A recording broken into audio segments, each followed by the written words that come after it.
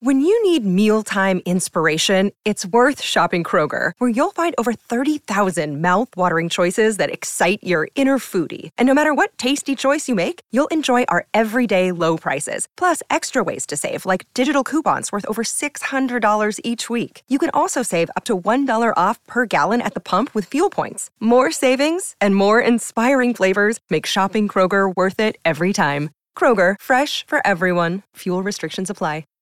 Hey there, I'm taking a week off from producing new episodes as I'm currently on spring break with the family and realizing that I am just not in the headspace to work in the mornings despite my best laid plans. I curated this week's theme from episodes that originally ran in 2020, and they're all designed to help you declutter your mind of old beliefs and judgments that may be weighing you down. I'll be back with new episodes about attention next week.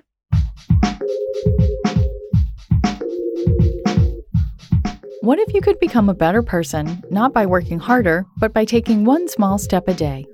And not because you're a bad person now, but because there's something inside you that's ready for more. How to Be a Better Person gives you one tiny step a day you can take to be the person you want to be. My mission? To help you live your best life. Hi and welcome, with a special shout out to anyone listening for the first time, or the first time in a long time. It's great to have you here. I'm Kate, your host and author of the book, How to Be a Better Person. This podcast is inspired by the book, but contains all new content. So if you want 401 more ways to be a better person, pick up How to Be a Better Person wherever books are sold. This week on the podcast is all about spring cleaning your life. Now is the perfect time of year to wipe away things that aren't working or weighing you down, because spring is a natural time of rebirth. And after a pandemic? Well, yeah, let's just say there's all kinds of layers of things that we're ready to cast off. I, for one, have been giving away stuff like crazy on my local Buy Nothing group. The urge to purge is real. So let's get after it, mindfully. Today's big idea is that something that doesn't often get included in talk of any kind of detox or decluttering is thoughts. We're way more focused on getting gross stuff out of the body or on purging piles of stuff from our homes. And hey, I'm all for those things. But if you're not taking stock of the things you tell yourself on the regular, well, guess what? You're going to make the same choices that led to you feeling like you needed that detox and that decluttering in the first place. When you weed out negative thoughts, you not only get rid of notions that are bringing you down, you also make space for ideas that lift you up. This is such a good trade, y'all. I've got 4 strategies you can use to weed out those negative thoughts.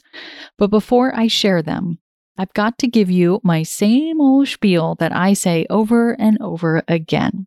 And that is, you can't change a habit you don't know you have.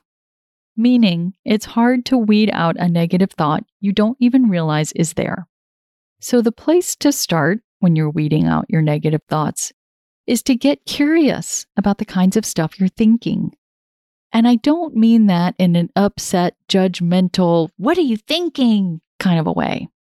I mean that in a, wait, what was that I just thought kind of a way.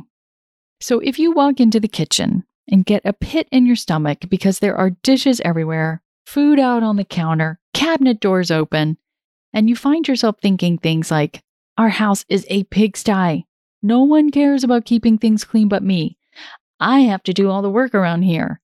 Or any variation, take a second to step out of the stream of being bombarded by those thoughts and just acknowledge them. It's kind of like, hey, there's a negative thought.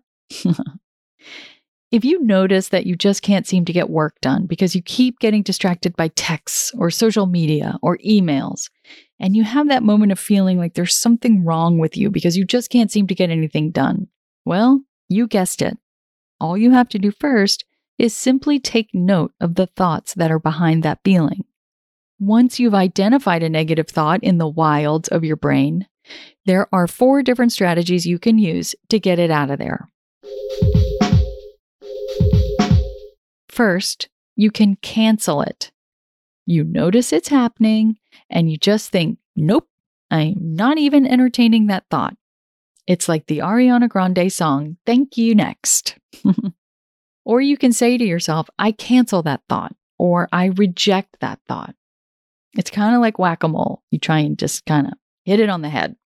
Second, you can replace that thought with something positive and loving. So when you start feeling down because you haven't gotten any work done in the last hour, you can tell yourself something like, I'm doing the best I can. Or, this is hard, but it will get better. Or, this will work out better than I could imagine. The third strategy you can use is to completely exaggerate the negative thought that you notice that you're having.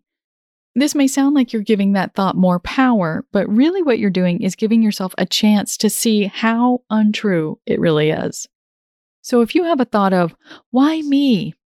You notice it, and then you think to yourself, yes, I am the unluckiest person in the whole world, and I will never amount to anything more than a hill of beans. Hopefully, by doing this, you can make yourself see the ridiculousness of the thought and maybe even have a laugh about it, which really releases the energy. And the final strategy is that you can acknowledge that negative thought and give it a name. For example, when you notice your partner is nowhere to be found and the kids need a snack, and you start thinking, they can do whatever they want, but I'm the one left holding the bag, or something like that, you can say, oh, there's my resentment again. In order to be able to name something, you have to observe it, which means you have to have some distance between it and you. Also, naming those thoughts will help you notice themes, and that will also help you know when it's time to have a talk with your partner about how you're feeling about the split in childcare duties. Of course, weeding out negative thoughts isn't a one and done. Negative thinking is a habit, and habits are tough to break because they've become unconscious. The good news is that your brain is also very adaptable. It can settle into new habits over time. All change starts with awareness. Every time you notice you've fallen back into the negative thinking habit, remember you've got 4 tools for getting rid of them. Again, they are cancel, replace, exaggerate, and name. You can make a chant out of it. Cancel, replace, exaggerate, and name. That's the name of the game. And if you'd like just gobs and gobs of suggestions of specific positive thoughts to replace your negative thoughts with, check out Louise Hay, Hay. She is the mother of affirmations and has dozens of books and just gobs of articles and videos all online about affirmations. Just search for Louise Hay and affirmations, and you are on your way. Come back tomorrow when I'm sharing how to spring clean your inbox, which is a source of plenty of negative thoughts. Thanks for listening to How to Be a Better Person. Our theme song is Left for Deadish by Junior85. The podcast is mixed by Sound Advice Strategies. If you liked what you heard in this episode, share it with someone you think would like it too. Your voice matters. Also, How to Be a Better Person has an official newsletter that sends the past 7 episodes, a sneak peek of the week ahead, and one well-chosen meme to your inbox every Saturday morning. Sign up at beabetterpersonpodcast.com and click on Get Podcast News. I also love to hear from listeners. I love it. Send me an email by clicking on the Contact Kate button at beabetterpersonpodcast.com. Tweet me at Kate Han, Katehan, or find me on Instagram at Kate Hanley Author. I look forward to connecting with you.